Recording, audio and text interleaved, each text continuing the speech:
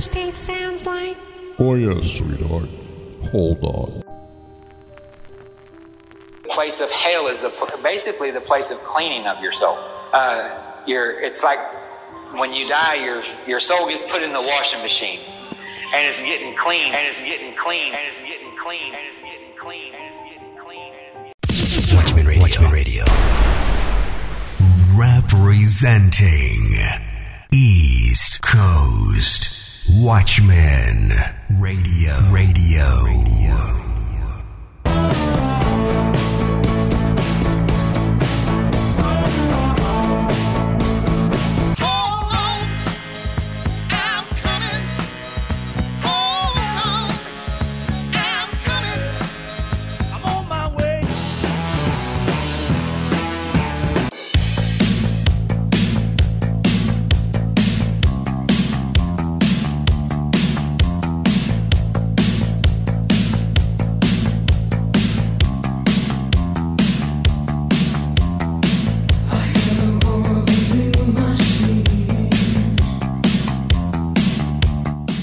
Say what? Say what?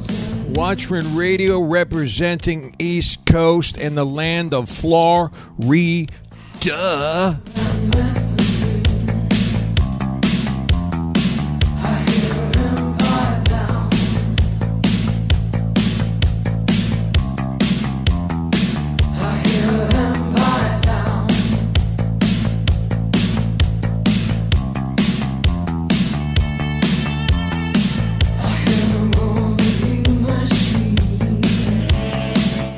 Praise God, we are ready, real, and right, and we are broadcasting. And check and see if Alan's on the line. Alan, you with us? Yes. All right, sounding pretty good. We're going to do the Saturday broadcast and violate the Shabbat. How about that? Yeah. We are literally causing our servant to work on this day because... servant/services. Get it?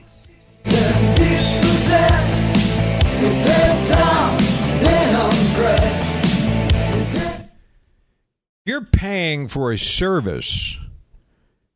It's technically your servant. If you're paying for to have electric, it's a service/servant. And it's a violation of the Shabbat. All you Torahites running around slamming everybody, thinking that you somehow found the golden ticket to salvation of works-oriented mindset, are in a delusion. Okay? It's not even up for debate anymore. Okay? Because you could cause your servant to work on the Shabbat by literally not having your electric off, not having your freezer off, not having your internet service off. So you're a violator. That's right. And then you want to go around and this is why I learned this from the Jews over in the 5 towns in Long Island. That's where I learned it from. You know how I know? Because many, many years ago, I used to have to go over there to the 5 towns, Hewlett, all the Jewish communities, and I'd hang out with the Jews. I hang out with them. And I learned the Shabbat. And they told me this. They had me install, I used to do security systems. And they'd call me over there to do service on their system because they couldn't have the power on, the red lights on the motion detectors, and they couldn't have power on the siren or any of that because I had to put flips, they would call them Shabbat switches, and we'd install them on the molding. And on the Shabbat, on Friday, they would have to race home before sundown, they told me. And they would flick these Shabbat switches, and it would kill the power. Because they knew what I'm telling you of the causing your servant to work. Service, get it? So these Midwesterner Torahites that are running around, that think they have the golden ticket to how to get your salvation through works are literally damning themselves for not even understanding the context of Scripture of causing your servant to work. And then they want to bop everyone over the heads. Bop, bop, bop. You're not performing it correctly. You're not wearing the TC straps on your grind. It's modern day Judaism going on. I'll be touching on the fulfillment of the law of Christ here in 1 second. All right? Alan, are you back? I am back. Actually, Alan is a Hebrew. Well, I was born a Hebrew and I was bar mitzvahed, but I got born again 23 years ago. Praise be to God bar forever. mitzvah. Exactly. You know, these fake Jews, they go to makemeajew.com DNA test. They all seem to find the same one. And all of a sudden, they pay $20 and they're all Jews.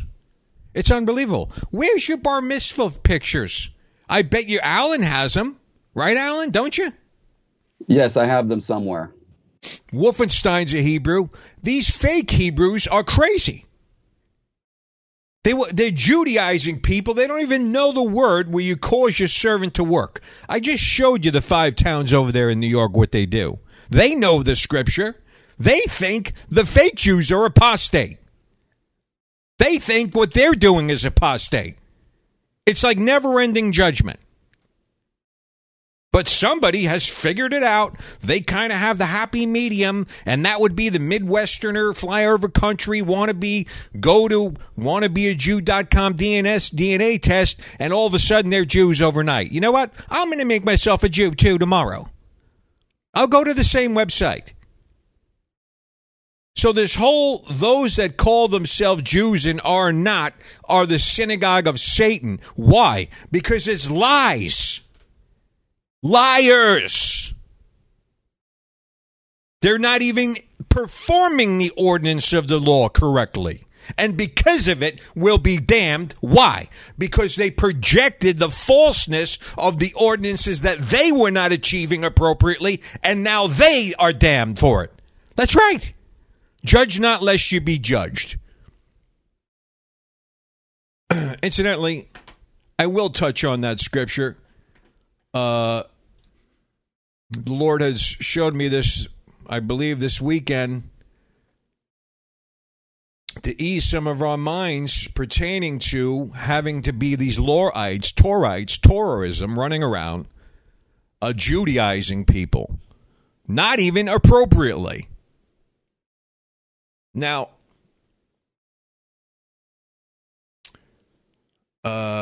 Galatians 6. By the way, Paul was not Judaizing people. This whole concept where Paul was running around Judaizing people is false.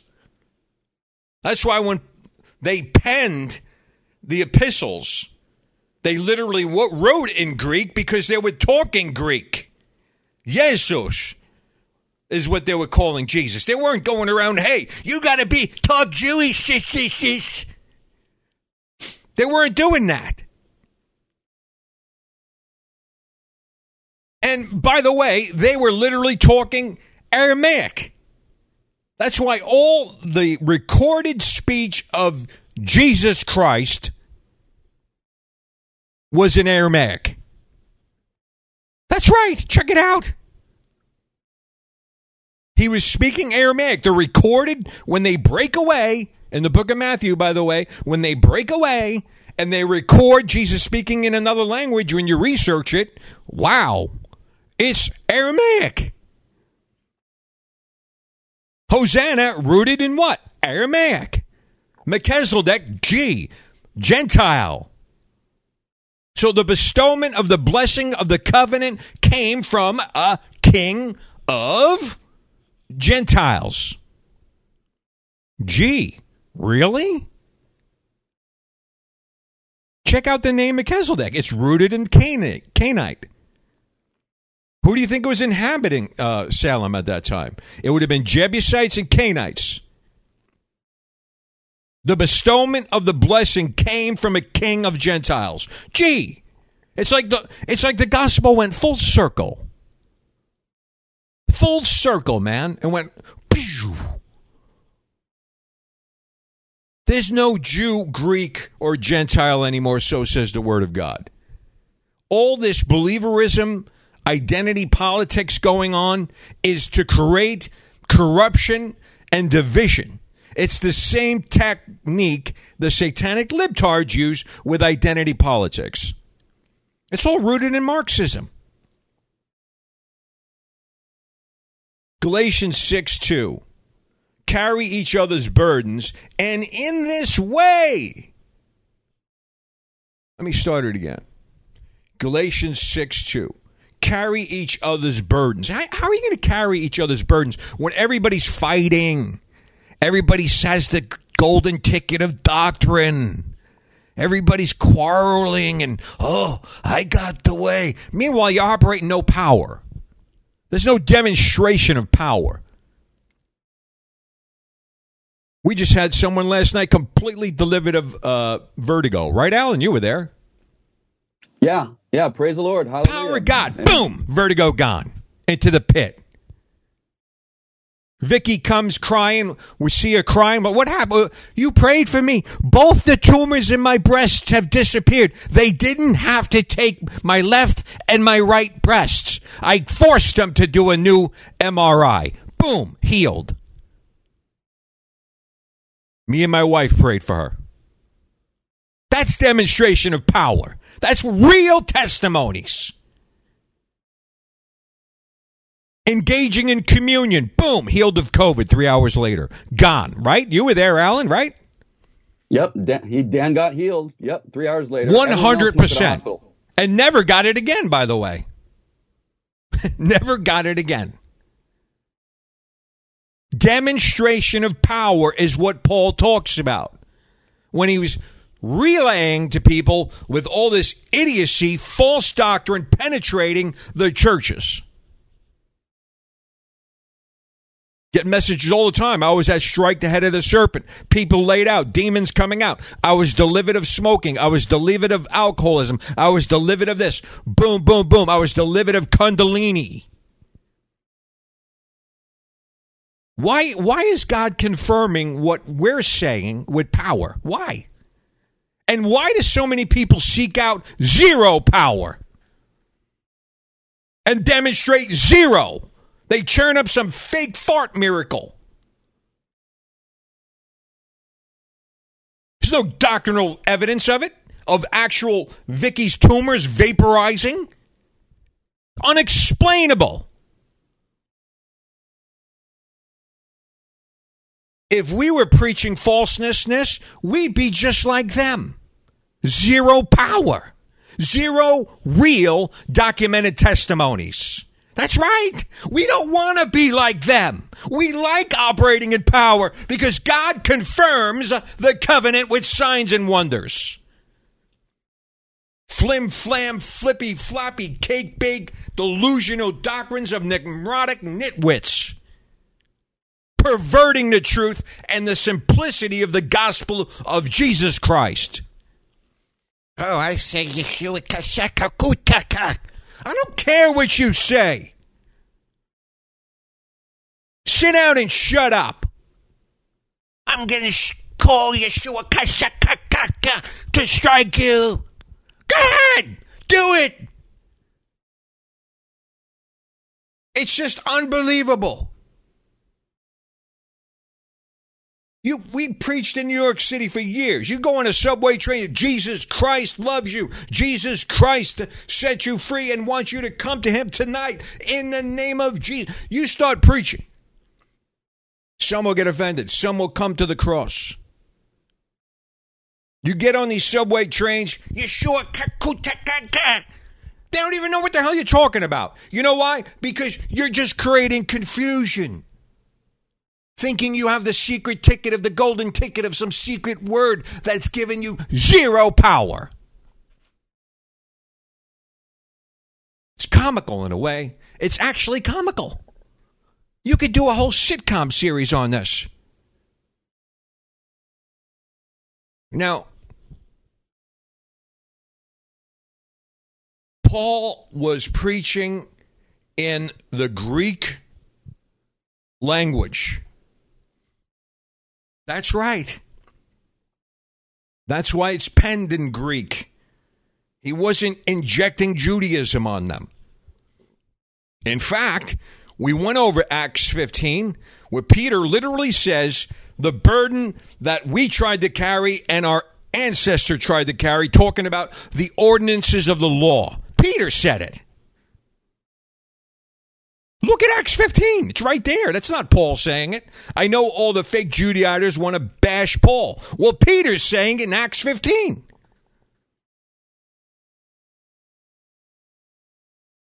Galatians 6:2. Let's start again.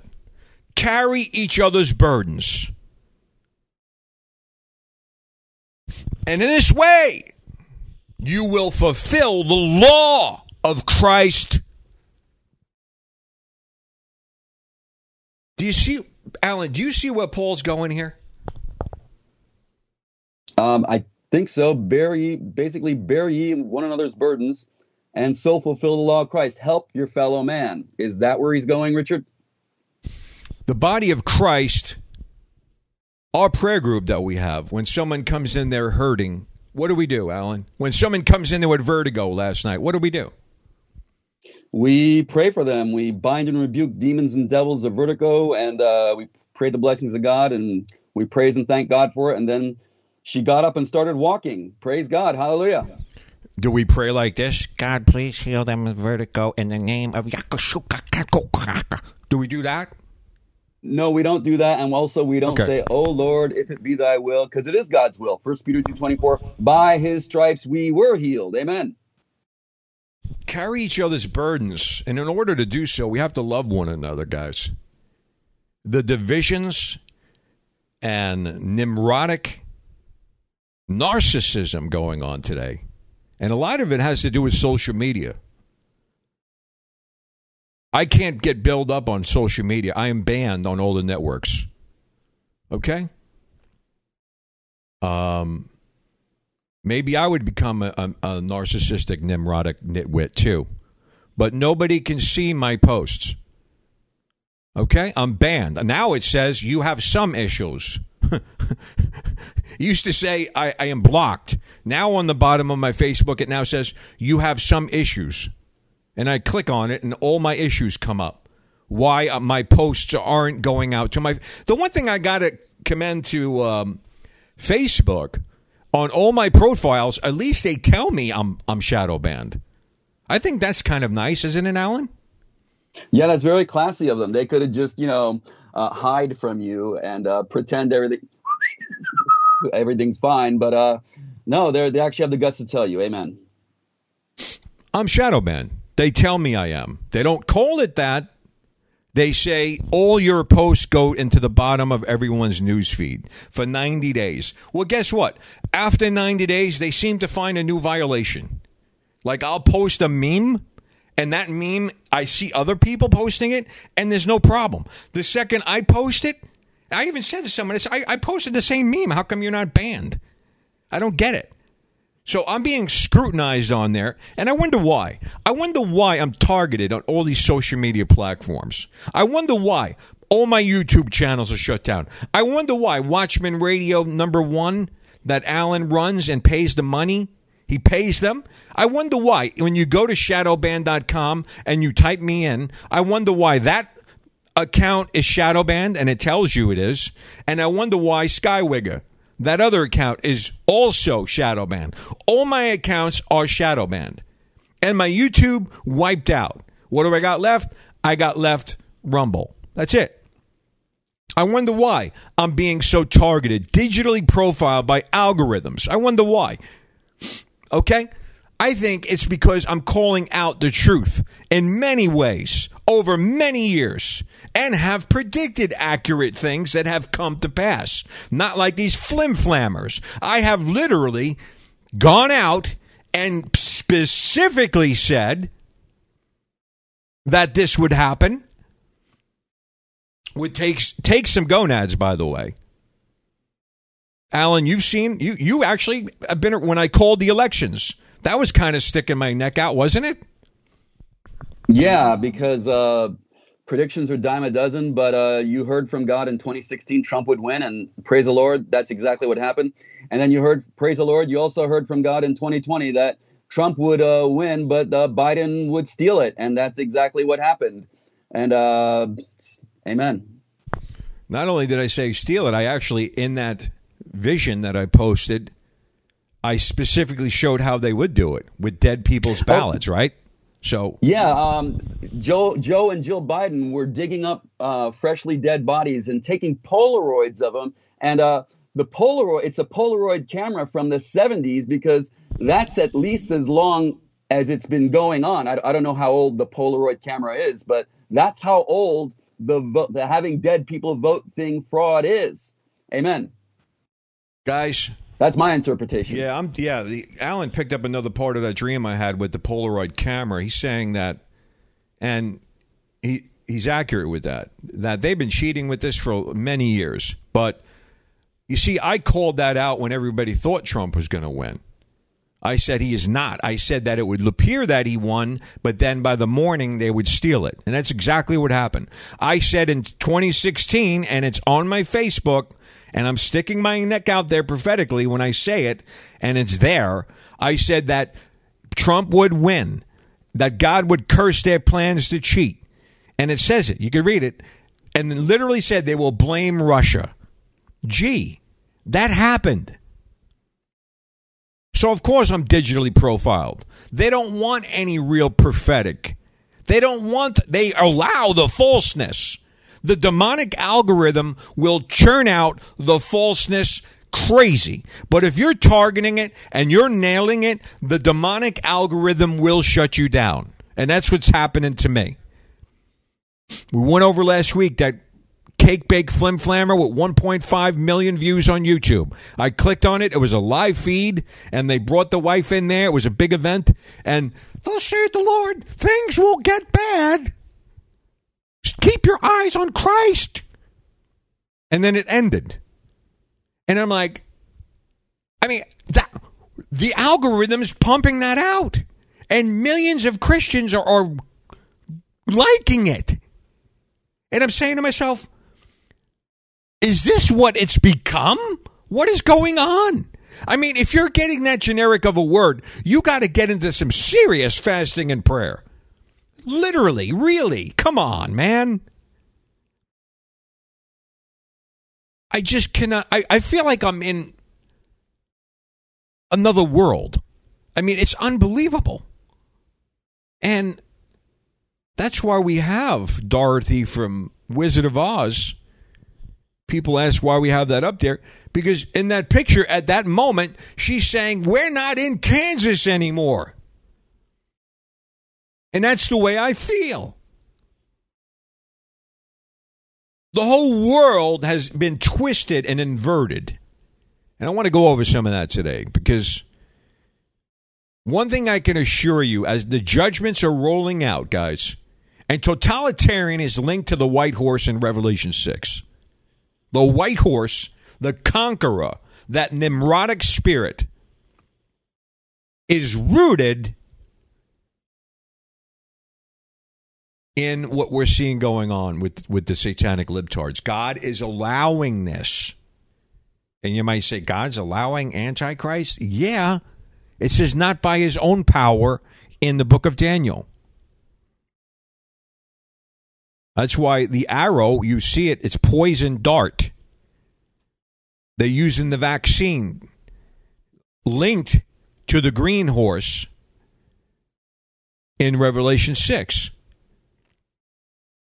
Really pale horse. But if you look at the Greek, it's green, right? It's sickness. It's pandemics. They're all riding and working together for the same cause. To put you into captivity and bondage, to have you receive the mark, to be damned. That's right, hell is real, like the nutbag we played at the beginning of this broadcast. Another nutbag. It's just crazy what's going on. People don't even believe you go to hell to be cleaned. I mean, this is where we're at, people. Damnable doctrines manifesting everywhere. Wildly. That's why Paul turned that guy over to Satan, that he wouldn't be damned. He knew how terrible it would have been. That's why we got to turn him over to destroy his flesh so he would stop sleeping with his mother or whatever was going on. That his spirit would be saved. If you're going to be cleansed in hell, what's the difference? These doctrines, let's go over some of this. The warnings of the apostasy. And people are being turned over to reprobate minds. We know somebody, and we tried, keeps having sex with a succubus, right, Alan? It's unbelievable. Yeah, for many decades, he was rebuked by many Christians and through many dreams to knock it off with harshly yelling at new believers and breaking their spirits. And for decades, he didn't repent. He might repent for 5 minutes or a few weeks, but then he'd go right back to doing it.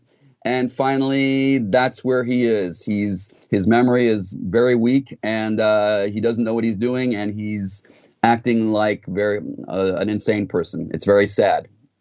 Amen. Well, he's also stalking Taylor Swift, trying to marry her right now, sending her certified mail of the marriage request, and then having sex with a demon that comes to him that looks like Taylor Swift. I mean, this is crazy stuff, guys. You don't want to be turned over to a demon. You don't want to be turned over to an apostate teaching. Cursed is anyone that twists the gospel of Jesus Christ, the simplicity of the gospel. And the curse comes also by a reprobate mind, a hardening.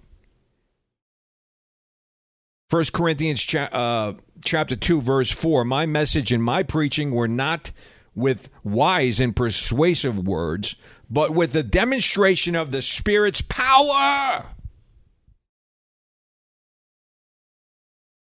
This is Paul dealing with the flim-flammers going around that had no power. They don't have any power. Paul's reminding them here, we demonstrated power. That's the confirmation of my message, he said, which was the simplicity of the gospel, which against Judaizers. Oh, yeah. Read Galatians. It's pretty clear. We went over Galatians 6. He said that's the fulfillment of the law of Christ.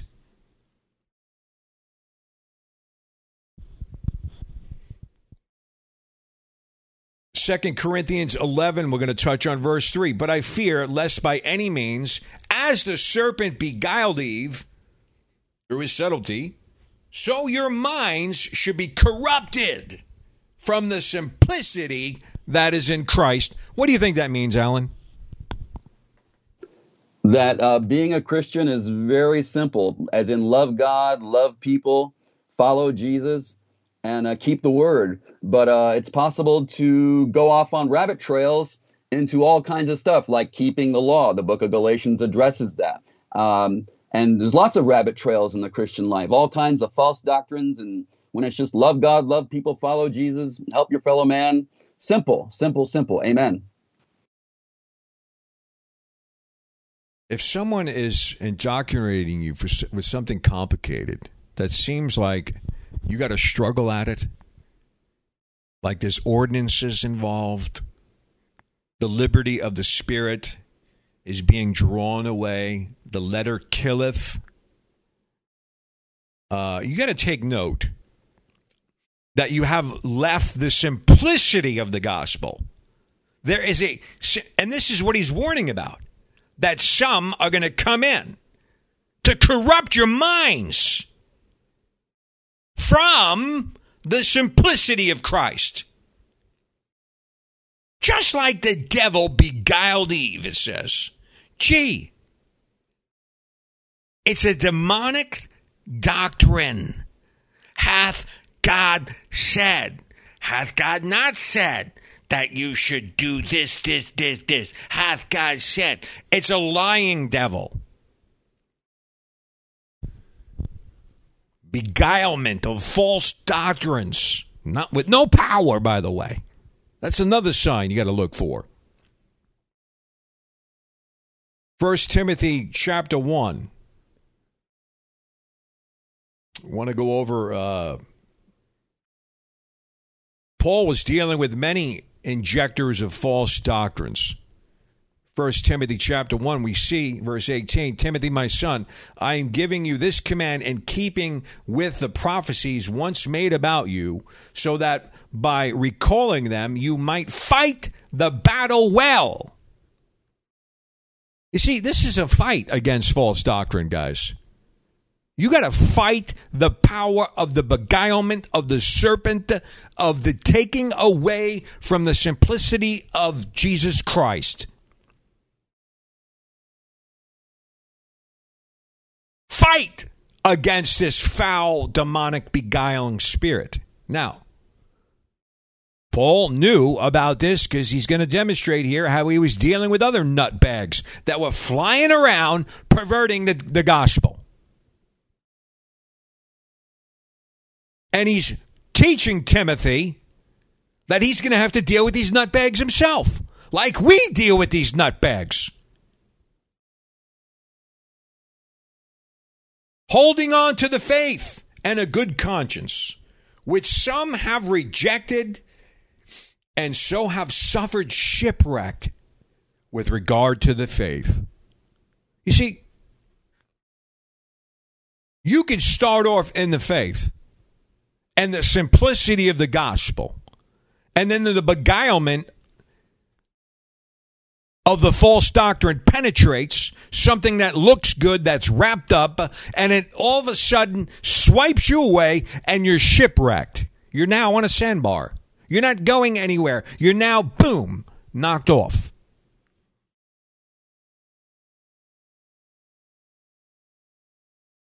Which some have rejected, holding on to the faith, in verse 19, he's saying, and have been suffered shipwrecked with regarding of the faith. Among them are Hymenaeus and Alexander, whom I have handed over to Satan to teach them not to blaspheme.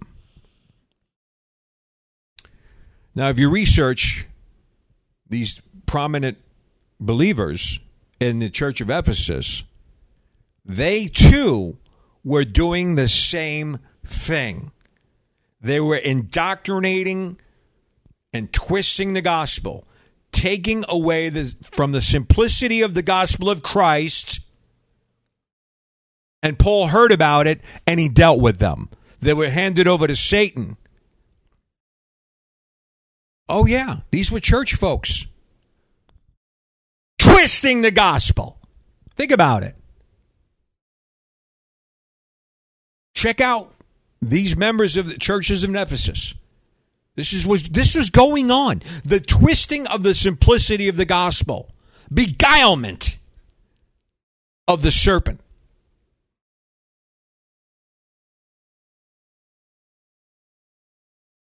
Their teachings will spread like gangrene. Among them are Hymenaeus and Phileus, who have departed from the truth. This is in 2 Timothy verse 2. Again, dealing with other individuals. Okay? We see Philetus here. Another person in the church that began to pervert the simplicity of the Gospels of Jesus Christ. This perverted gospel was spreading. You read about it here. That Paul is warning Timothy in verse 18, who departed from the truth. They say that the resurrection has already taken place, and they destroyed the faith of some. Okay, so twisting of the gospel, taking away little elements of the gospel of Jesus Christ, moving blocks around of the gospel, creating confusion. Paul was dealing with all this. And again, we end in Galatians 6. The fulfillment of the law of Christ to carry one on each other's burdens. This has to be going on. The Christ wanted us unified. We can't have all these doctrinal divisions. The simplicity of Christ is what we need to get back to. Right, Alan, or no? Yeah, the simplicity of the gospel is filled with love, joy, peace, patience, kindness, gentleness, and full of good fruits and full of victory. Because if it's not victory, God doesn't have anything to do with it. And I want to be able to worship God, get blessed, bind devils, and tithe and prosper and meet the wife God has prepared for me and help others and teach others how to get this victory also. And not so it's not just for me and I'm like the one guy. No. I want to be able to impart how to get victory to other people. And it's simple, love God, follow God, help people, and follow Jesus. Do what Jesus did. Pray for the sick, cast out devils, heal the sick, speak loving words to the broken, and have a good tongue lashing for them like he did in Matthew 23 when they have it coming. Amen. Guys, do an evaluation on some of the whack job teachings that are going around right now, because the enemy is moving. Okay? If it's not in the simplicity of the gospel, you better raise an eyebrow to it. Now, I want to touch on here a little bit in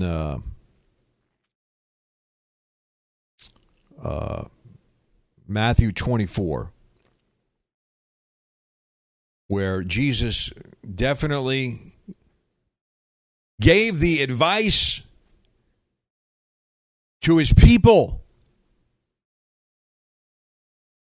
I'm going to read in Matthew 24, verse 15, 16. I believe it starts there. So when you see the standing in the holy place of the abomination that causes the desolation spoken through the prophet Daniel, let the reader understand, verse 16. Then let those who are in Judea flee to the mountains. Let no one on the rooftop go and down and take anything out of their house. Let no one in the field go back to get their cloak. He's trying to represent a state of urgency of fleeing. Okay? Because there's this other twisted doctrine going around that we're all just supposed to take the verse, if you look to save your life, you'll lose it. And they take that and they bend it and twist it and mold it in a way where you're just supposed to be complacent and passive and just die. Okay? That's the teaching. I don't know where it came from. I don't know where they get it from. But they're taking the message of the simplicity of the gospel. That's what saves us. There's no other way to be saved but through Christ. It's not talking about taking appropriate measures if a storm is coming. It has, Alan, does it have to do with that, or am I making a mistake? It basically, when it says if you save your life, you lose it. If you lose your life for my sake, you will find it. What it's talking about is losing your pre-Christian, sinful, sick self that had unregenerate thinking, that had an unrenewed mind. That's what you're supposed to lose for Christ's sake. You lose your old habits. You lose, like, for example, before I was a Christian, I watched lots and lots of movies, played basketball, played video games, ran after lots of women, wasted lots of time doing all kinds of worldly things. And I also thought ungodly thoughts. And I laid that all down. And now, instead, my day is dominated by the Lord Jesus. I have taken up Christ, and I claim, according to Bible verses, that I'm dead to sin. I'm free from sin. I walk in newness of life. I worship Jesus. I tithe. I spend time with other Christians, praying, casting out devils, healing the sick, studying the Bible, things like that. I have lost the old pre-Christian, sinful, sick, time-wasting basketball, video games life. I've lost that life, and I have gained Christ instead. That's what it means to lose your life in order to find it. Amen. Not to suicide, like you said. Amen. It has nothing to do with taking preparations if you see a storm approaching. That's a psyop of the enemy. Believers are taking Scripture and bending it, twisting it like the devil did, to psyop you to just become a slayed sheepy. Just go along with the program and just die. That's what they teach. Well, I'm showing it in Matthew 24. Jesus told them to use their legs and run. Okay? Do you see it doesn't line up? If he's saying run and escape them, escape the Antichrist system, run to the mountains, how is that not fleeing? Is he lying? Is he lying, Alan? Am I missing something? If I'm wrong, I want to know, please. No, fleeing is good, especially since, King David did flee when Saul and his son Absalom wanted him dead.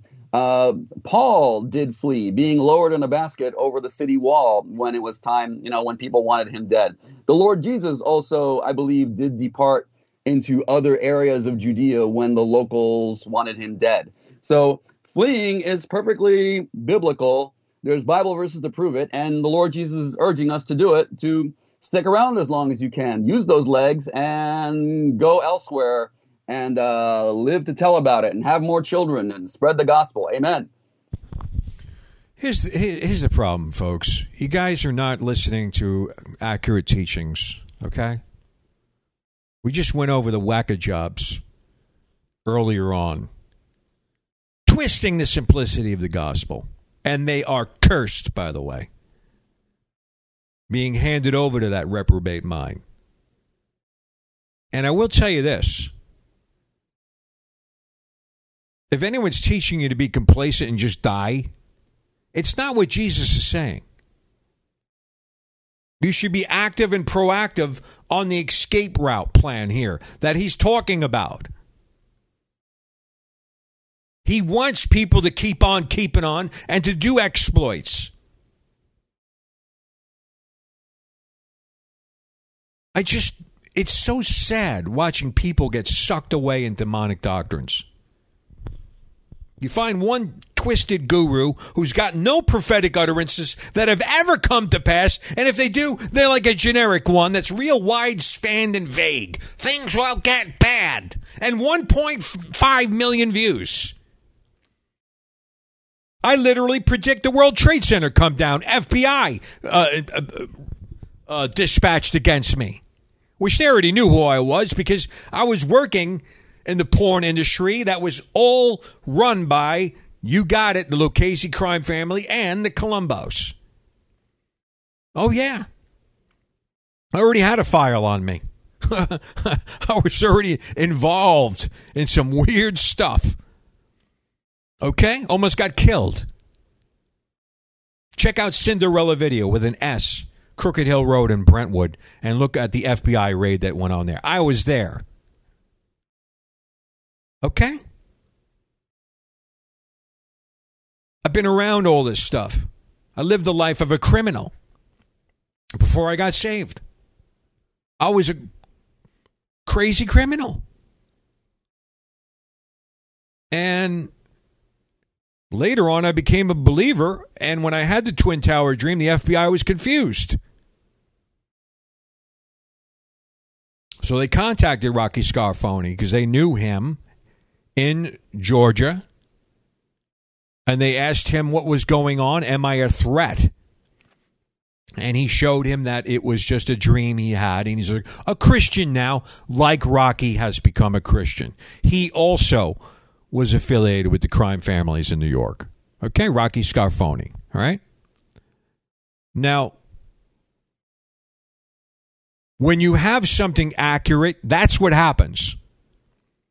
You get stuff like that happening. When you have something not accurate and it's not specific, everybody loves it.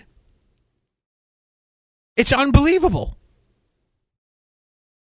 I was persecuted. Are you kidding me? When I had the Trump dream in 2015, Alan was there at that house. They laughed me out of the house. Trump came on the TV. I said, God showed me he will win.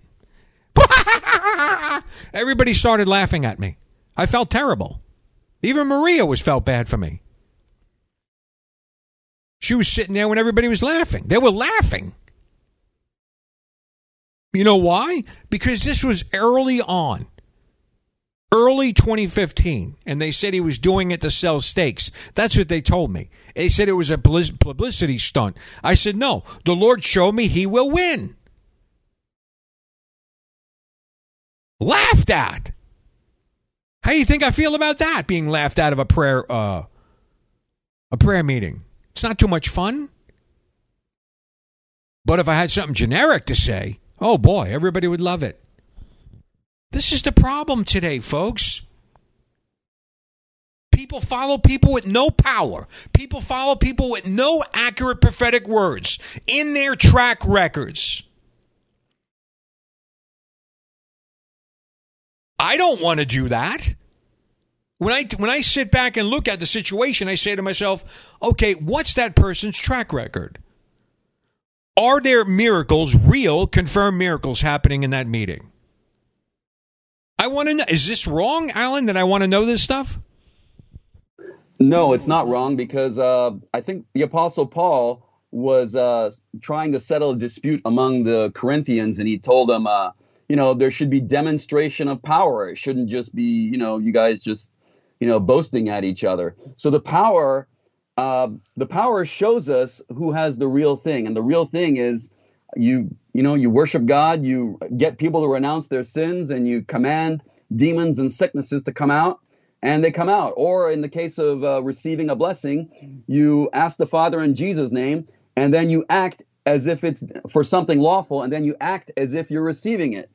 So an example of acting like you receive it is you praise and thank God for it, and you fill yourself with joy, and you visualize that you have it, per Philippians 4:8 or Proverbs 23:7.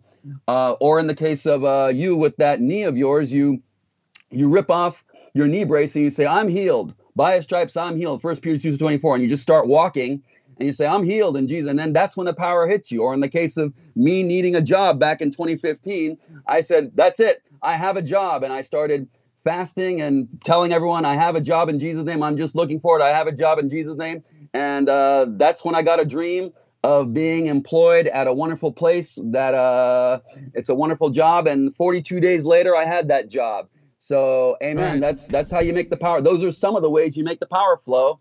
And it's not rocket science. It's very plain in the word. Amen. Or you went into a whole faith teaching there, but I'm trying to figure out what I asked you. I don't remember now. You asked me if the power is good. It's good to have power. And I said yes, and I gave examples. Amen. Okay, yeah. My knee, he just touched on it. I was crippled. And many of you listening to this were at the Strike the Head of the Serpent in Huntington. We had a building. Okay, people saw my leg. We had meetings there. John Ramirez packed out. Alan there doing healings all night long. I got videos. I'll show you videos of demons blowing out of people. The power of God flowing. But I was crippled. Yeah. Now, it took the Lord teaching me that the word is medicine for me to get healed. I had to get to a place where I was injecting the word of God into my body. How? By declaring and decreeing, laid claim to Isaiah 53, and I said, thank you, Lord, my knee is healed in Jesus' name. And then I just started walking. And there was pain. It got worse. But I kept going. I kept confessing. I kept thanking the Lord for the breakthrough. And I said, your word is medicine to my body. That's right. I get that from Proverbs. Those that find it, it would be medicine. That's what it says in Proverbs. So I found one of the words I know is medicine. And boom, I was healed.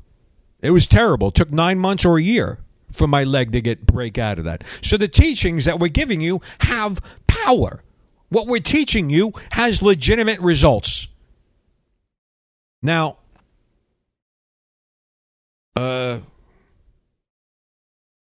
this whole teaching of complacency and being a passive believer, we are supposed to just die and do nothing. That's your choice.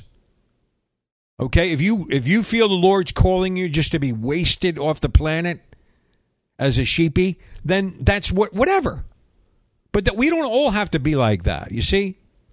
Now, I feel the Lord is impressing it upon me to learn some survival type skills. And you're going to say, you're looking to save your life. You're going to die now. Okay, whatever. Whatever.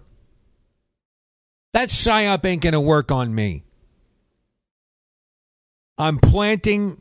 I got a bunch of buckets coming. I'm doing sweet potatoes. I got cassava farm plants, 8 of them, 10 of them now. Yucca plants. Fishing poles coming with my drone to carry the hook all the way out 100 yards in case I got to get fish. There's nothing wrong with that because I don't know what's coming. But I don't get a good sense in my spirit right now about where we are as a nation. Now, Jesus told them to run to mountains. I know some of you right now would argue with Jesus. You would approach him and you would say, you just told them to save their life. Now they're going to lose it. You're in error, Jesus. We rebuke you. I mean, that would go on, right? I mean, it's that crazy. That's how they take the context of Scripture and bend it to create a psyop to make everybody complacent and passive that they just die and conform. Not me, not people listening to this broadcast. You go on our Telegram group, there's people there sharing knowledge on how to grow and do farming and different types of farming I never even knew about, where you don't even need soil. I never knew about this. Now, the reason I bring that up with the sweet potatoes is because my mother told me that during the Depression, you see, this whole white privilege thing you hear about, my family didn't have that. My family was pushed over into the coal mines in Pennsylvania, and many of them died of black lung. The Polish people, that's where they were. That's where my family came from. They were poor. They were put underground 3 miles on trolleys loaded with 50 people at a time and rammed under the earth with no unions. So I don't know what you're talking about, white privilege. These black folk running around, we were persecuted. Yeah, my family was injected 3 miles underground with black lung. And then when they finally got a little bit of money, the Great Depression came. And they were straggling around. White privilege, another lie and a psyop of the Marxist satanic system to create division. The same way the perverted doctrines are in the church, where we can't share each other's burdens anymore to fulfill the law of Christ because everybody's warring. I got the truth. You ain't got nothing, because the simplicity of the gospel of Jesus Christ is the truth. I got news for you. I got news for you. The Lord is not happy with what's going on with these perverted doctrines. And I got news for you. Those that are going around preaching the complacency and the fall in line are in error too. Get away from them. Jesus said, run, flee. That is putting faith into action when you believe Jesus and do it. Because he said it. When you do what he says, you're in faith, and when you're in faith, you're pleasing the Father, and when you're pleasing the Father, blessings flow. Now, we talk about many times on here, me and Alan, and Wolfenstein's not here, again, sleeping. So, pray that he can get up in the morning, but We talk about biblical precedent, meaning if you see it in Scripture, it's doable. And we read in Genesis 41, verse 49, Joseph stored up huge quantities of grain, like the sand of the sea. It was so much that he stopped keeping records because it was beyond measure. You see, he knew through a dream that a famine was coming. And he put faith into action. He believed that the Lord was showing him the problem coming for a reason. You see, today, in the cake-bake flim-flammers that are going around indoctrinating people with falseness, they would say, oh, the Lord showed you the famine's coming? Just die. Because if you do anything else, you'd be saving your life and you're going to go to hell. And some will tell you get cleansed in hell. It's a washing machine now. So I guess it's good to go to hell. That's another problem. It's all twisted text, man. So much perversion of the gospel. So much perversion of the context of Scripture. He received the dream, he was shown the problem, and he took measures. Did he not, Alan? Yes, he did. He knew that there'd be 7 years of great excess, and I think he said we should store 1/5 of all the abundance that there is for 7 years. And through that, there was plenty. And one of the reasons we know outside the Bible that this did take place is that they found some woman in her tomb, and there was some letter she wrote where she, that was placed upon her when she died or nearby her. And she said, I sent a servant to Joseph to bring back food, and he did not come back, something like that. So yeah, he definitely did store up enough, and he saved many. He was used of God to save many lives, and he even was used of God to bring his brothers to him to reconcile to him. Amen. He stored up for the time of trouble. Amen. So he was shown the problem and he took measures, right? Right. You think that's bad? Does anybody think it's bad? No, it's great to prepare for the time to come. It's great to have a store of righteousness, like memorizing Bible verses, a history of acting on God's word, stored up in your heart for when the devil comes to tempt you. That's why a good prayer is given to us by the Lord Jesus.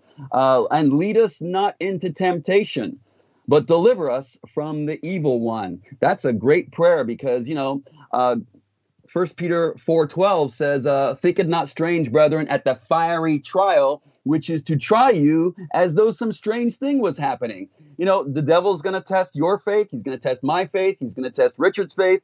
We got to be ready for that time so we can pass God's test and receive the reward, get the good report, get the reward. Amen. You see, he was shown the problem and he took measures. The cake-baked flim-flammers will tell you that's wrong. That you're saving your life, now you will die and go to hell. It's so weird. Because when you ask them, do you lock your door? They say, yeah. And I say, okay, so why? Why are you locking your door? Oh, maybe I shouldn't. Maybe I should just die. Okay, do what you want. I'm tired of it. It's a psyop. And we are occupying till he comes. We are doing our prayer meetings, mass deliverances. Me, John Ramirez, 360 people in there. People testimonies coming in. People healed vertigo last night. The exploits carry on. But we also take measures. Prepare. There's nothing wrong with it. If you know a storm is coming, you prepare. It's logic. Did you know the gift of having common sense is a gift? Like, God has given you common sense. If a storm is coming, there's nothing wrong with tying down things in your property, securing the windows, getting batteries, and stuff like that. It's not bad. It's not bad. Stop feeling bad. You're not going to hell. You've been so indoctrinated with this crazy preaching.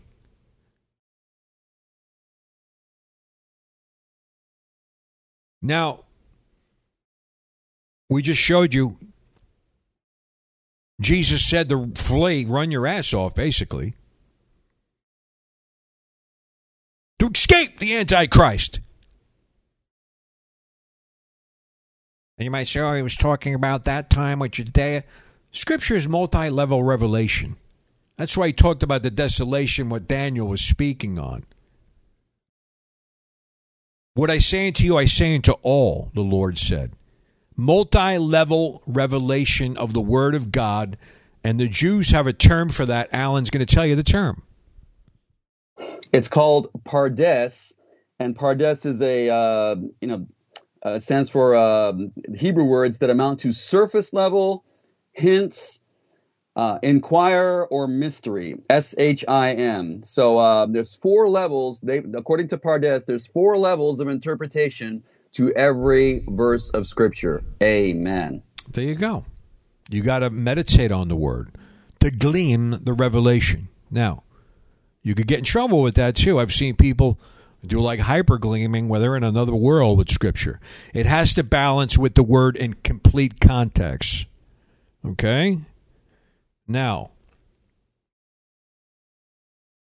we just touched on the fallacy of complacency and passivity when you know a storm is coming. And I got news for you, a storm is coming. Economic storm. What are you going to do if the supply chain goes down? What are you going to do if you can't get medications and certain things? Faith is going to be your only way out. Oh, yeah. The power of believing the Word of God can sustain you in anything. But you need to be taught how to apply it. If you're not, that's an issue. That's what we kind of do. With our Telegram, you join that, we get it, we teach, we pray, we get engaged in prayer, communion. And I will tell you this. The storm coming with economic shakeup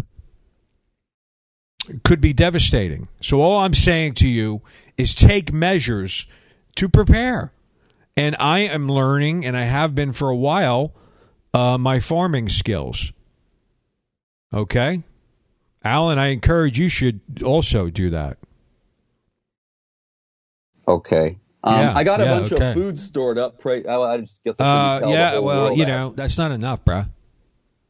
Because now I'm also learning to divide up. You know how Jesus divided up the loaves and the fish and it multiplied unto. I'm gonna pray into that also. Okay. So there will be plenty here. He's just gonna supernaturally get all his food. Okay. I got some canned food here. I got some stacks of it. So all right, I'll be okay. I'll be fine. Okay. Yeah. Well, you're not heeding to the warning of the show.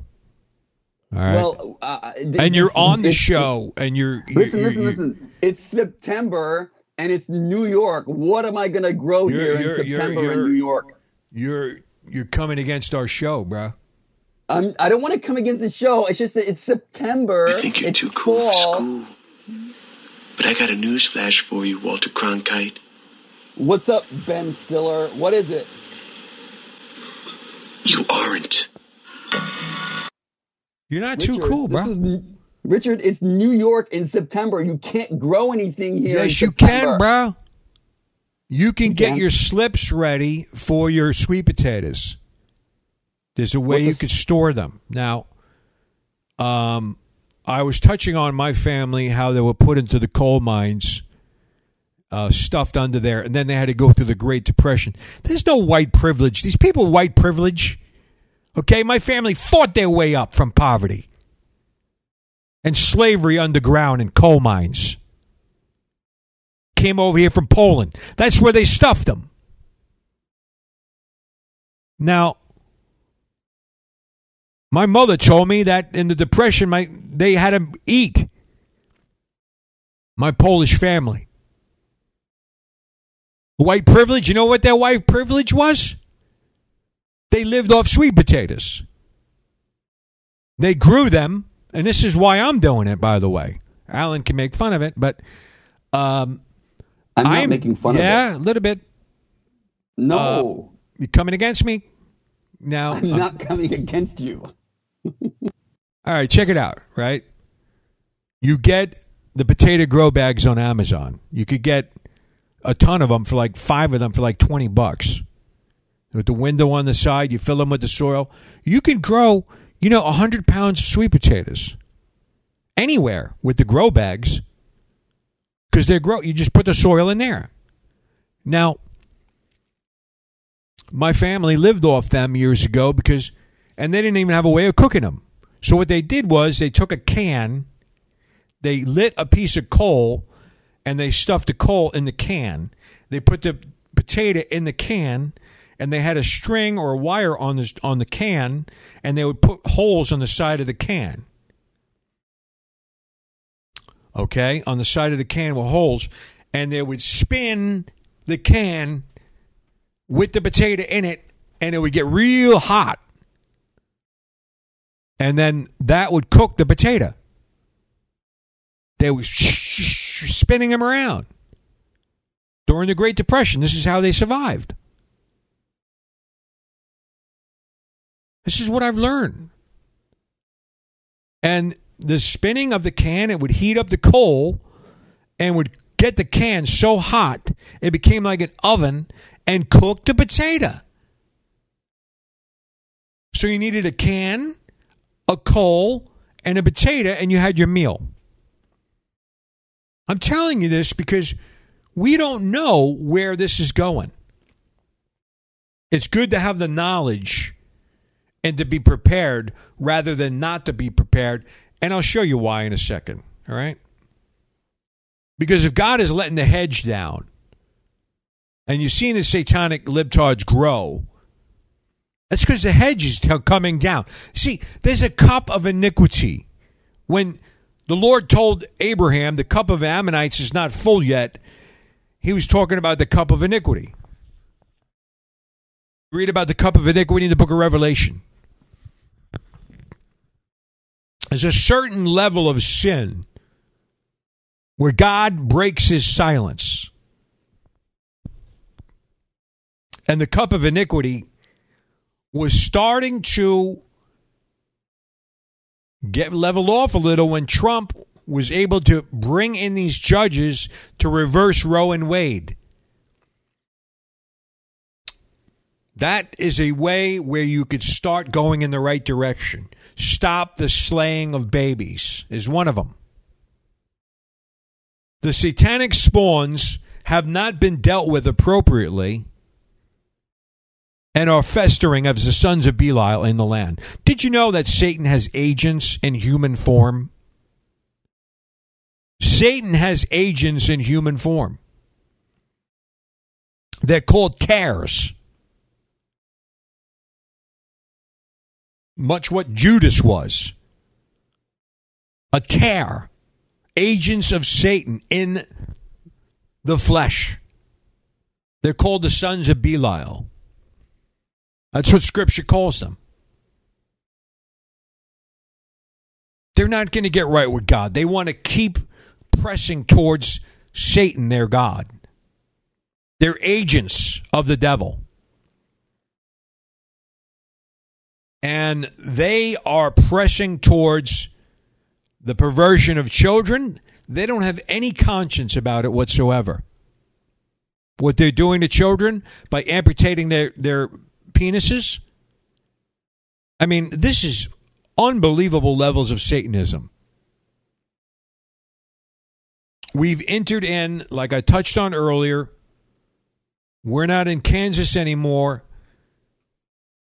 Really, we're not. 15 years ago, if I would have told you they'd be chopping the children's penises off and not being able to tell the parents, and if the parents would disagree, they would go to jail. If I told you that, you would never believe. Would you believe it, Alan, 15 years ago? I would not have believed it. You know, back in the early 2000s, they just wanted to be accepted. They just wanted to come out of the closet. They just wanted to get married. Then they wanted us to bake the cake. And now we're at the point where if you don't, cheer on and participate in the cutting off of the child's penis, you're a transphobe, you bigot. And frankly, because Galatians 6:7 and Romans 2:6 and many others say everybody must reap what they sow. And it's so obvious everyone must reap what they sow that even the unbelievers call that karma. So you got all these people running around talking about how being trans is so great. And you got these doctors with these vacant stare white women doctors participating in this mutilating surgery and calling it this great triumph of humanity. And they're going to reap one day. And it's real obvious how they're going to reap one day because the kids, if they make it through the 40% suicide rate, those 60% that don't kill themselves after this trans surgery, they're pissed. They're going to be pissed. And they're going to go looking for these doctors. They're going to go looking for these trans activists. They're going to go looking for these teachers. And it's not going to be a pretty sight. So if I had to, sell life insurance policies on doctors that perform this surgery or, activists that think this is a great idea and are promoting it, I would charge really, really, really high premiums or just not sell the policy. Ooh. Amen. Alan's enjoying the fruits of being on Rumble. I don't think we'd get away with that on YouTube. Woo. Okay. Man, let me tell you something right now, people. Tiller the baby killer in Kansas. Guy says God raised him up to handle that guy. But I will tell you this. God's removing the hedge. And I'll give you a reason why I know that. Amos chapter 3, verse 6.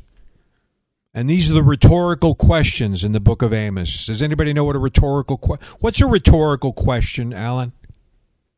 My brain is fried right now. This is where I was trying to make you look smart. Thank you, Richard. A rhetorical question is the question where the answer is so obvious you shouldn't even be asking it. Is that what it is? Right. Thanks. Man, I struggled to make you look smart for a minute.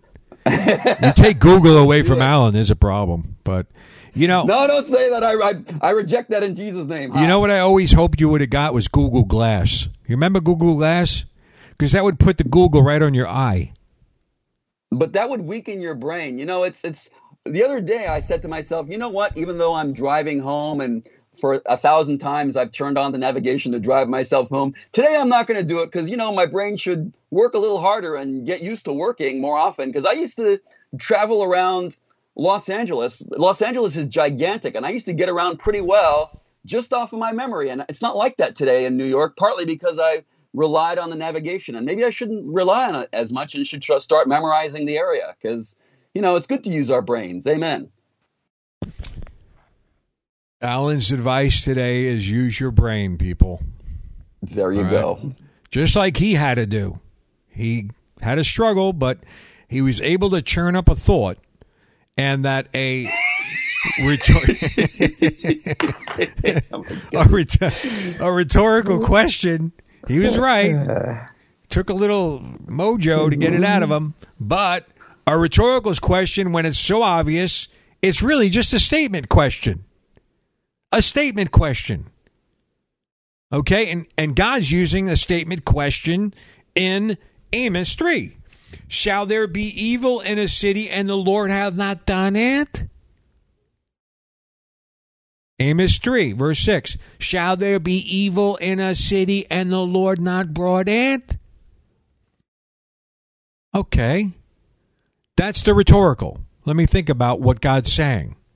What do you think God's saying? It's obvious that everyone reaps what they sow, and it's obvious that God will punish sin. See, that's the thing. God is love. God is loving. God is loving, merciful, disposed to show favors, gracious, kind, generous, righteous, loving, merciful, and gracious. He delights in mercy. He's rich in mercy. He's full of compassion, slow to anger, and of great mercy. And very great are his mercies. And God is also holy. And what holiness means is he's separated from sin. It means God must punish sin. God must either forgive sins through the blood of Christ, or he must punish sins by sending that sinner to hell. But mercy rejoices against judgment. God wants to forgive everyone. God wants everyone to come to Jesus and be saved and have their sins forgiven. But that's not what comes to pass. And God is forced to punish sin. God will tearfully send a sinner that he loves and died for to hell, but he will send him to hell full of tears. He will send him because God is a just judge. God is righteous. He must either forgive sins through the blood of Christ or he must punish it in hell. So yeah, it's amen. Man, you brought us down a long road there of teachings. You're welcome. I guess what I was trying to ask him is what this means. Is God going to be the one responsible for bringing evil to a city? Is he, Alan, or am I reading it wrong in the rhetorical? No, he will bring evil to the city if they have it coming. He must punish sin. Amen. The Lord's doing it. It says it right here. With all the other rhetoricals listing, in the context of the rhetoricals, in Amos 3, this is one of them. The evil comes to the city. The Lord is allowing the hedge. The hedge in the book of Isaiah. I encourage you to read about the hedge. There is a spiritual hedge on us, but there's also hedges on nations. What can corrode your hedge is what they're doing to children right now. Okay, that cup of iniquity overflowing. Now, we establish God does it. God is removing the hedge of this nation, whether you want to believe it or not. Because the satanic libtards have continued on, some of them tares, actual beings of Satan, the sons of Belial.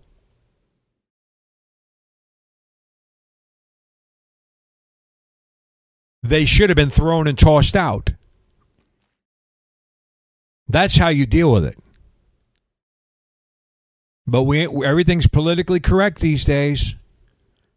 But everybody would have died if they didn't throw out Jonah out of the boat. The one's disobedience would have killed everyone. Right, Alan? I mean, they tossed him out. And they saved them. The libtards, the satanic spawns of Satan, have to be dealt with in the natural.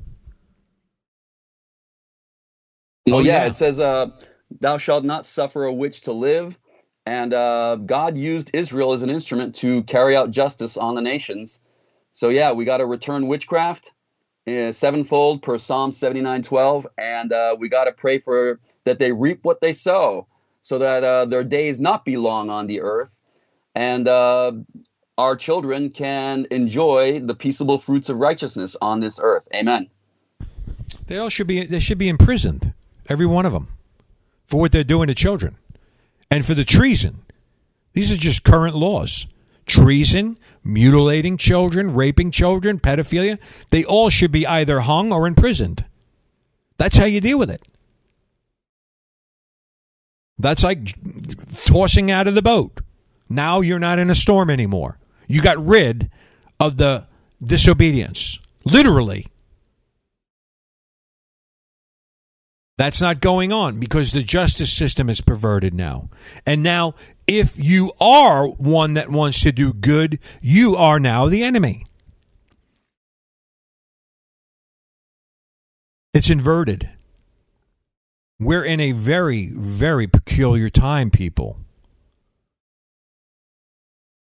And if we know this, and that the judgments are flowing, let's just look at Jeremiah 25. Because God doesn't change. The covenant of grace through Calvary and the atonement power of the cross is our way to salvation. That's changed. The fulfillment of the law. However, we have to walk it out. We don't walk in sin. We don't walk in idolatry, adulteries, and fornication, the works of the flesh, and Galatians 5:19 through 21, because we know they'll keep us from the kingdom. Now, Jeremiah 25, verse 8, therefore the Lord Almighty says this, because you have not listened to my words, I will summon all the people of the north and my servant Nebuchadnezzar, king of Babylon, declares the Lord, and I will bring them against this land and the inhabitants and against all the surrounding nations. I will completely destroy. Notice that someone wicked he made his servant. And you might say, that's weird. Why did he do that? Because when you get to a level where someone that was you perceive wicked is probably not as wicked as the people that are being judged have become wicked, that's what's going on. That's why people post things about Russia. Russia getting wrong on homosexuality. Russia's not doing transgenderism. Russia is stabilizing the family unit. And you're like, wow, I thought Russia was evil. But then you're like, whoa, well, wait a minute. How come they're applying biblical principles and not promoting immorality? Aren't they supposed to be evil? Gee, we're being lied to. Look what's going on in Ukraine. The capital of human trafficking, pedophilia, trafficking, all throughout Turkey, taking the children. Zelensky now has 8 homes all over the world, has millions of dollars now. Where's he getting all the money? Why is all our money going to him? It's all bullcrap, people.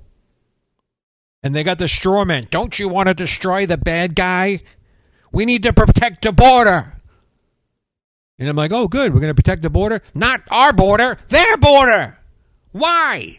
Why do I got to pay billions of dollars to protect their border? What about our border? Bringing over millions and millions and millions of people, raising all our property tax. Upside down world, people. You see it?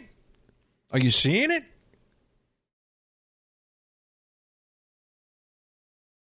Continuing on in Jeremiah 25. I will destroy them and make them an object of horror and scorn and an everlasting ruin. I will banish from them the sounds of gladness. Oh, gee.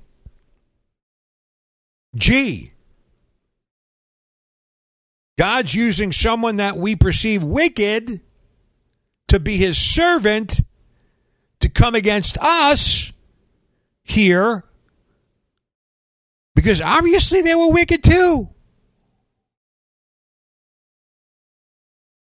And God brought Nebuchadnezzar to a place of repentance for pride later, you know. Turned him into an animal.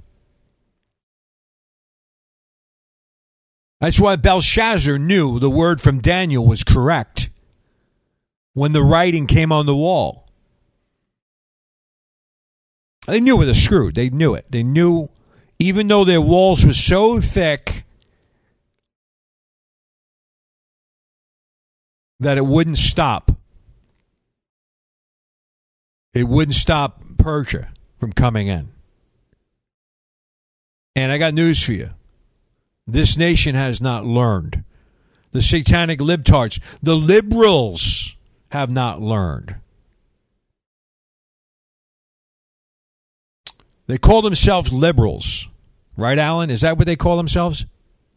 That sounds very unswervingly benevolent of them to call themselves liberals when they're the soy latte version of the 1950s communists that were in Russia.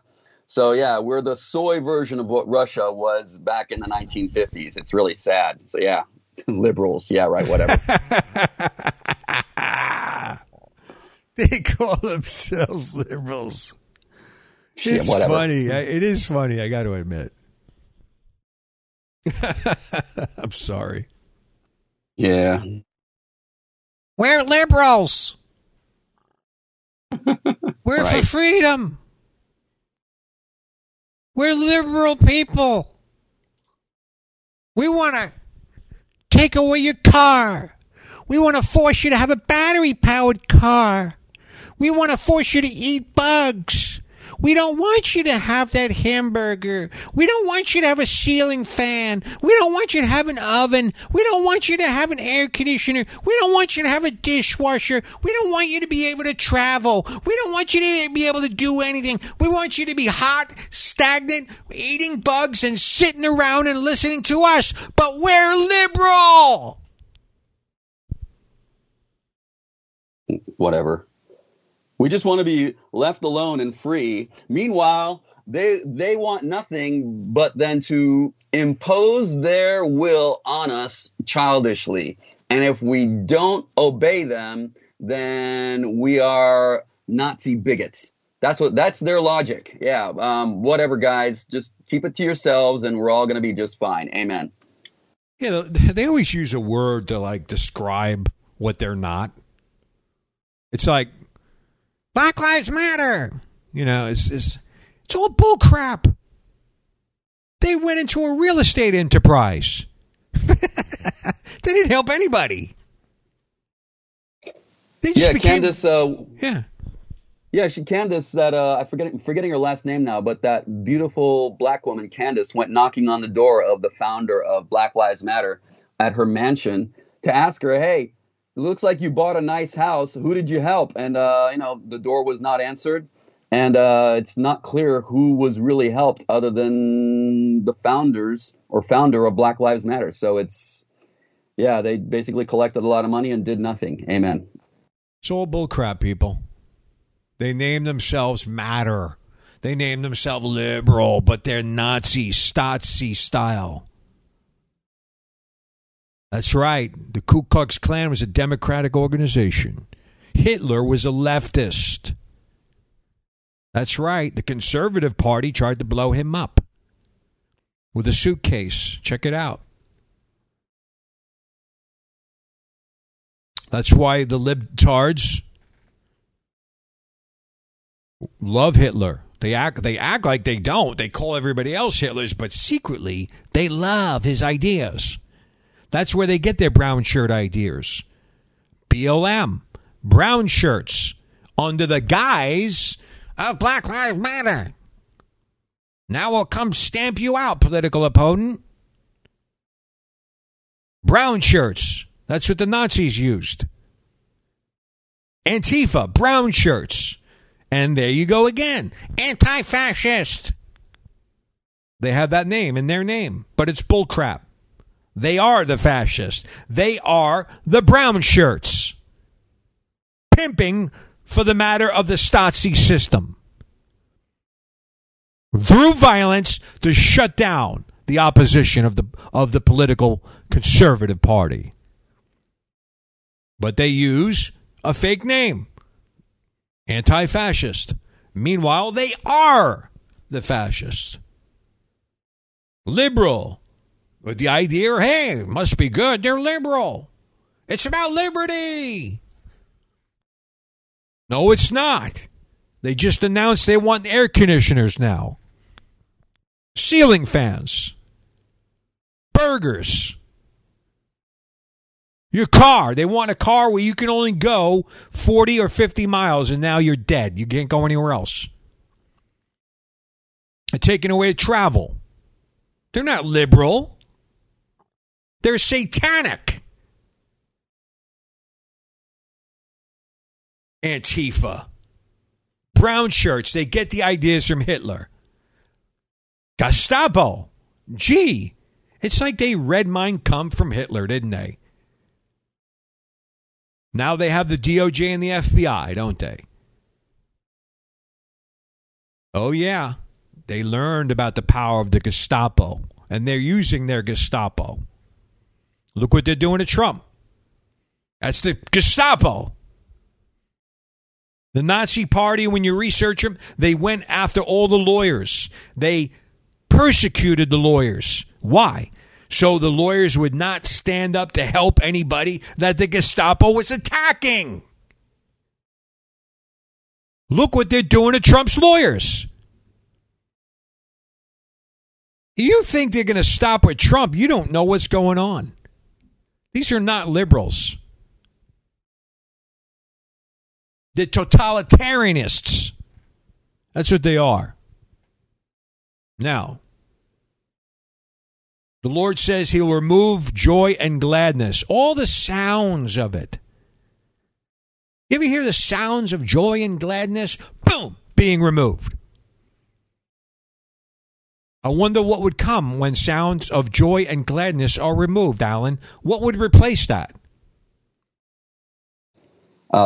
Weeping and gnashing of teeth, and sadness, great hunger, despair, dead people in the streets, and endless non-American, non-English speaking people who hate your guts all around. Like that? Not going to be good. It's not going to be, everybody, everybody happy. And this is God judging a nation that's hedge was taken down for sin. The satanic libtards prevailed. And the hedge was depleted. And now Nebuchadnezzar, who they said was evil, all of a sudden gets, hey, he's my servant. I'm going to use him to rip you down. Wait a minute, we are children. Well, that's kind of shifted a little now because of sin, iniquity, and transgression, and you would not listen to the word of God and the prophets. You would not listen to turn from it. Now the hedge is down, and now you're going to deal with it. There it is. The sound of joy and gladness. Boom, gone. What does he do next? Let's see.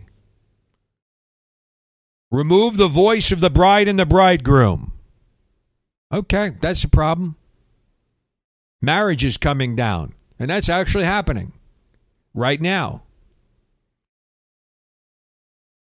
Literally manifesting in a slight up pang. You know what a pang is? Birth pang? Well, that's something that's building up, increasing. I know, it's hard to hear. But the Lord has not changed. He judges sin, like Alan touched on earlier. And the covenant has been shifted towards grace, and it's easier to get in now. And too much is given, much is required. People stampeding on that covenant, it's going to be worse. Because Jesus paid for it. Had to go through a lot. Now,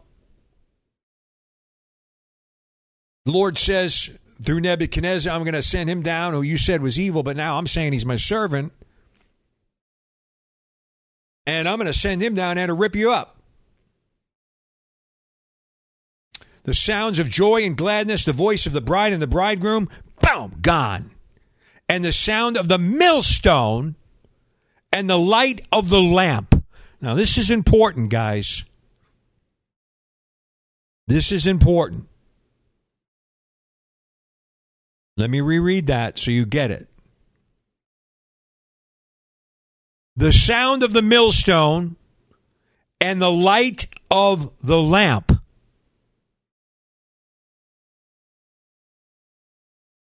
Understand, this has to do with food production. This has to do with the work mindset of a nation and the power grid. You see where I'm going with this? You hear a lot of people talking about the power grid. The Lord says right here, the light of the lamp. How are you prepared for a saboteur that has been let through our porous southern border? Chinese nationalists, military age 1,100% have gone up in the past year. Have been, and that's just that we know of, have injected their way into this country. Agents of the dragon. What are you going to do if a saboteur, one of them, took down some power stations? What are you going to do?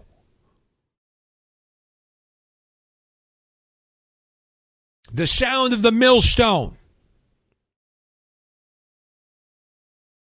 The light of the lamp. You see? The targets. How this can take away that sound of joy and the bridegroom and the bride. When these things are hit, people, things change.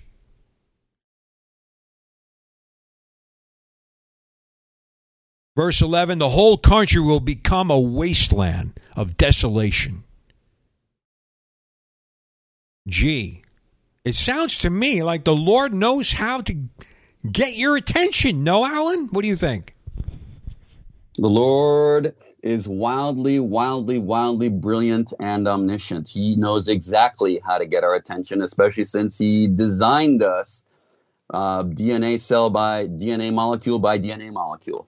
So he knows, and God is the Word, and the Word knows how to communicate. Amen. Guys, we got to be prepared for the judgments that are rolling out. And I know it's global at this point. The totalitarianism is global. The pale horse, global. We're seeing the control moving towards the mark. But what I'm saying is the devil is using all the elements of the horses, the pangs, to lure people into control. Oh, yeah. So you got to ask yourself, do you want to be a member of that tribe of the mark of the beast? Do you? Alan, do you want to be? I do not want to take the mark of the beast. I don't want to be in that tribe. I want to love God, follow Jesus, and love and help my fellow man until the day I'm taken off the earth. And if evil comes looking for me, God forbid, I will definitely flee as far as I can. Amen. We don't want to be a member of the tribe of the mark of the beast, people. And this is all getting you ready. And the enemy knows the judgment's being rolled out and is going to use them to force you into compliance. Just like they used the pang of the pale horse to move you into compliance. To the white horse in Revelation 6. The conquering Nimrodic spirit with the dart, the poisonous dart. Look it up in the Greek. Now,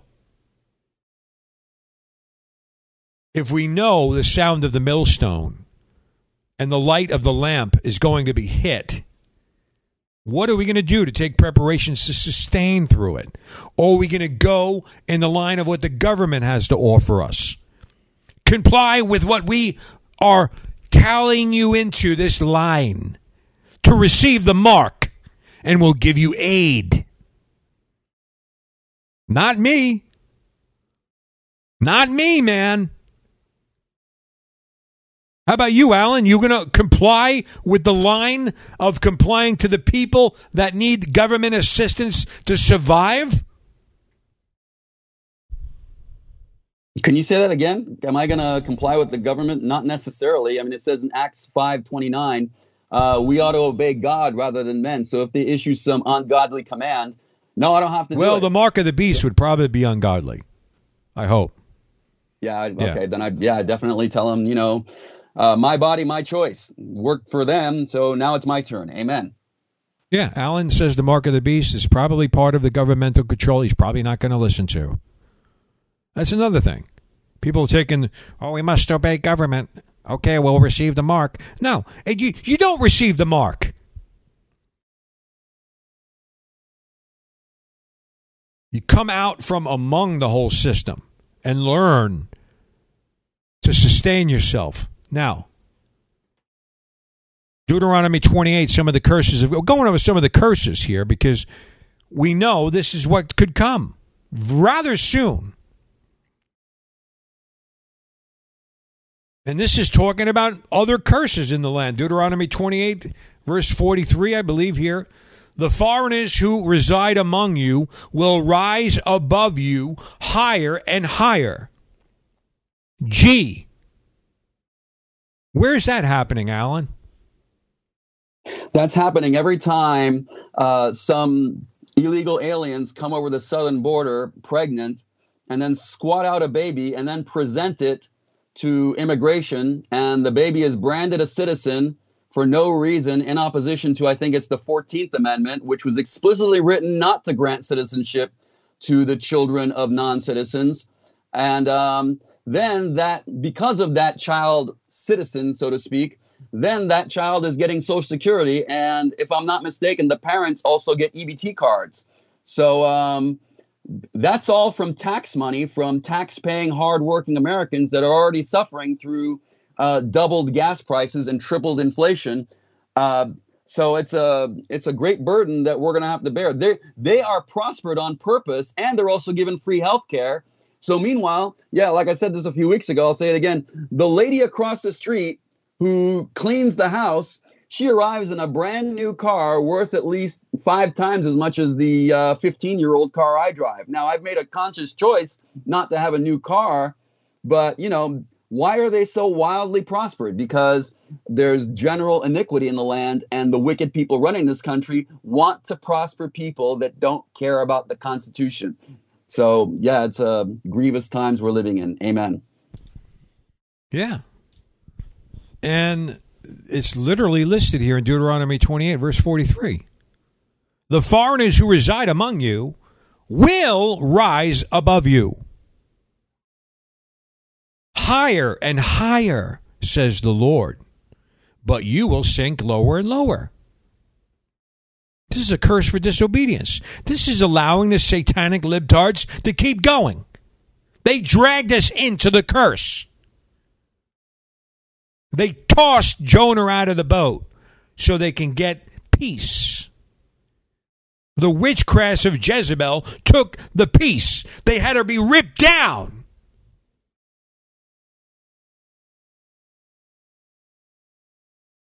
Political correctness.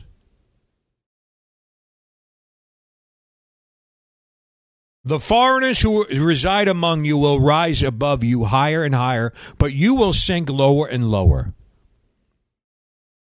It's happening now. Verse 44. They will lend to you, but you will not lend to them. They will be the head, and you will be the tail. All these curses will come on you. They will pursue you and overtake you until you're destroyed, because you did not obey the Lord your God. Gee, let me think about that. Let me think about that.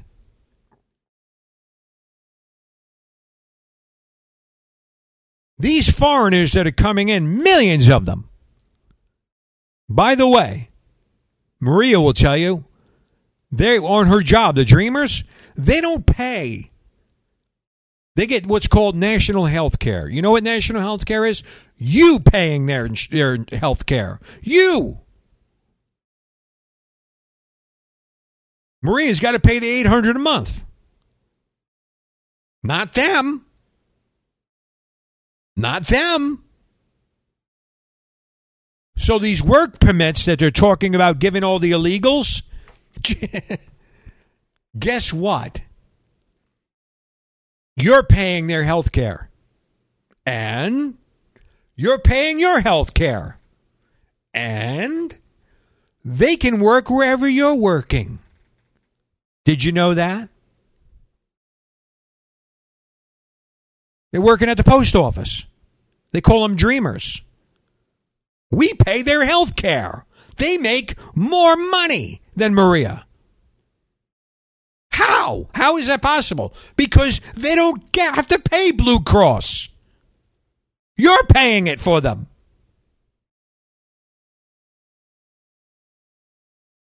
These illegals that they're going for the permits now, 500,000 Venezuelans, they're starting with, right? They're starting with that. Guess what? You're paying their health care. And you're paying your health care. And they're going to work jobs that you're working. Which makes them making more money than you at the end of the month. Let me read it again. Deuteronomy 28, verse 43. The foreigners who reside among you will rise above you higher and higher, but you will sink lower and lower. This is going on right now. The curses are flowing, guys. Why are we pointing this out to you? To alert you and tell you that you should be taking preparations. You should be understanding the hour that we're in. And take heed.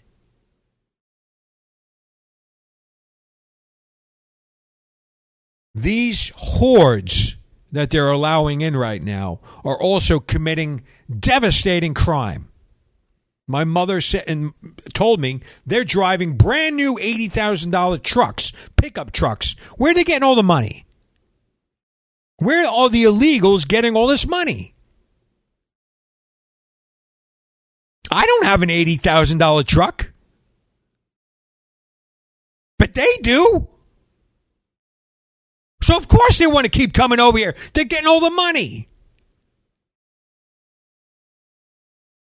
This is unbelievable. And the liberals, honk honk, are the ones allowing this. Because they're liberal. They're about liberty for everybody else but you. They want to protect the Ukraine border. They want to destroy and desolate you and replace you like Invasion of the Body Snatchers. You wake up with Pablo Pod next to you. And you're like, what's that, Pablo? And then it opens up and it's you. But you're being replaced. And the replacement has got free health care. Oh, wow. Isn't that great? But you're still paying it. This is crazy, people. Come on. Understand. We're showing you this so you see that it is happening now. And if it is, and you see what we're saying is true, then you know the hour we're in. The sound of the millstone, halted. The sound of joy and gladness, halted. How are you going to prepare for it? What are you going to do? If you can't see what's going on in the markets right now, all this free money they pumped out is created a bubble on the market. And the market's just starting to realize it. That's why you see the inverted bond yield. These are all telltale signs for a hard recession. And who do you think is going to keep paying for all these illegals? What are they going to do when they're not getting their checks and free health care? You better believe it. Revelation 6, the red horse, pang. hatred for one another, wanting to kill one another, you're going to have to learn about locking your door. To save your life, you'll lose it. Whatever. You sustain. You're worse than an infidel if you don't provide protection for your family, spiritually, physically, financially, and emotionally. With that, we're going to be closing out. Alan, can you summarize some of the stuff we touched on? It was a lot. Richard, I do apologize. I so greatly enjoyed this show we just did. I forgot to take notes. So I might have to listen to it again. But if you just worship God, follow Jesus, tithe, hand out tracts, and love your fellow man, and God will prosper you through this whole mess. And I'll have to listen to the show again to write that summary. So, but I greatly enjoyed this it. Whole hour and a half, Alan summarizes by just listen to God and be blessed. Well, if you worship God, hand out tracts, tithe, and help your fellow man, God will bless you. No, love your neighbor as yourself. God will bless you. Yeah, Alan usually keeps a list of things we skirted through because I don't even remember them, to be honest with you. But we touched on a lot of things here, but I wanted to point out that the importance of identifying where we are spiritually as a nation. Is the hedge intact? I don't think so. We're seeing a rise of totalitarian regimes all over the world, and the pang of the black horse is very real. I'm saying prepare. I'm saying get the understanding of harvest. I learned from my mother about the sweet potatoes during the Depression, how my family survived. I said, wow, maybe that's some good knowledge. How do they... sweet potato, I guess, is good. You can survive off certain things, guys. You don't want to be bitch smacked into the tribe of the mark of the beast. And that's what they're going to do. Through chaos comes their order, which is Antichrist. That's how they get it. They need their boogeymans to get you to comply. They need the events to get you corralled. You're not going to corral. You're going to come out. You're going to know to sustain. You're going to be prepared and understand what point we are at right now. Amen? Amen. With that being said, join our Telegram group. The link will be in the comments. Alan, I want to thank you for taking time out of your busy violation of the Shabbat. Thank you for having me, Richard. Always a great time, especially today. Praise be to God forever. Amen. God bless you, and we are getting ready to burn rubber out. We'll be back next week, but we will be in the prayer group. Join our prayer group, people. We can't wait to see you there. I think we got 54 people in there or something now, right? Yeah. It's growing. We'll see you there, and God bless you all. Good night, good day.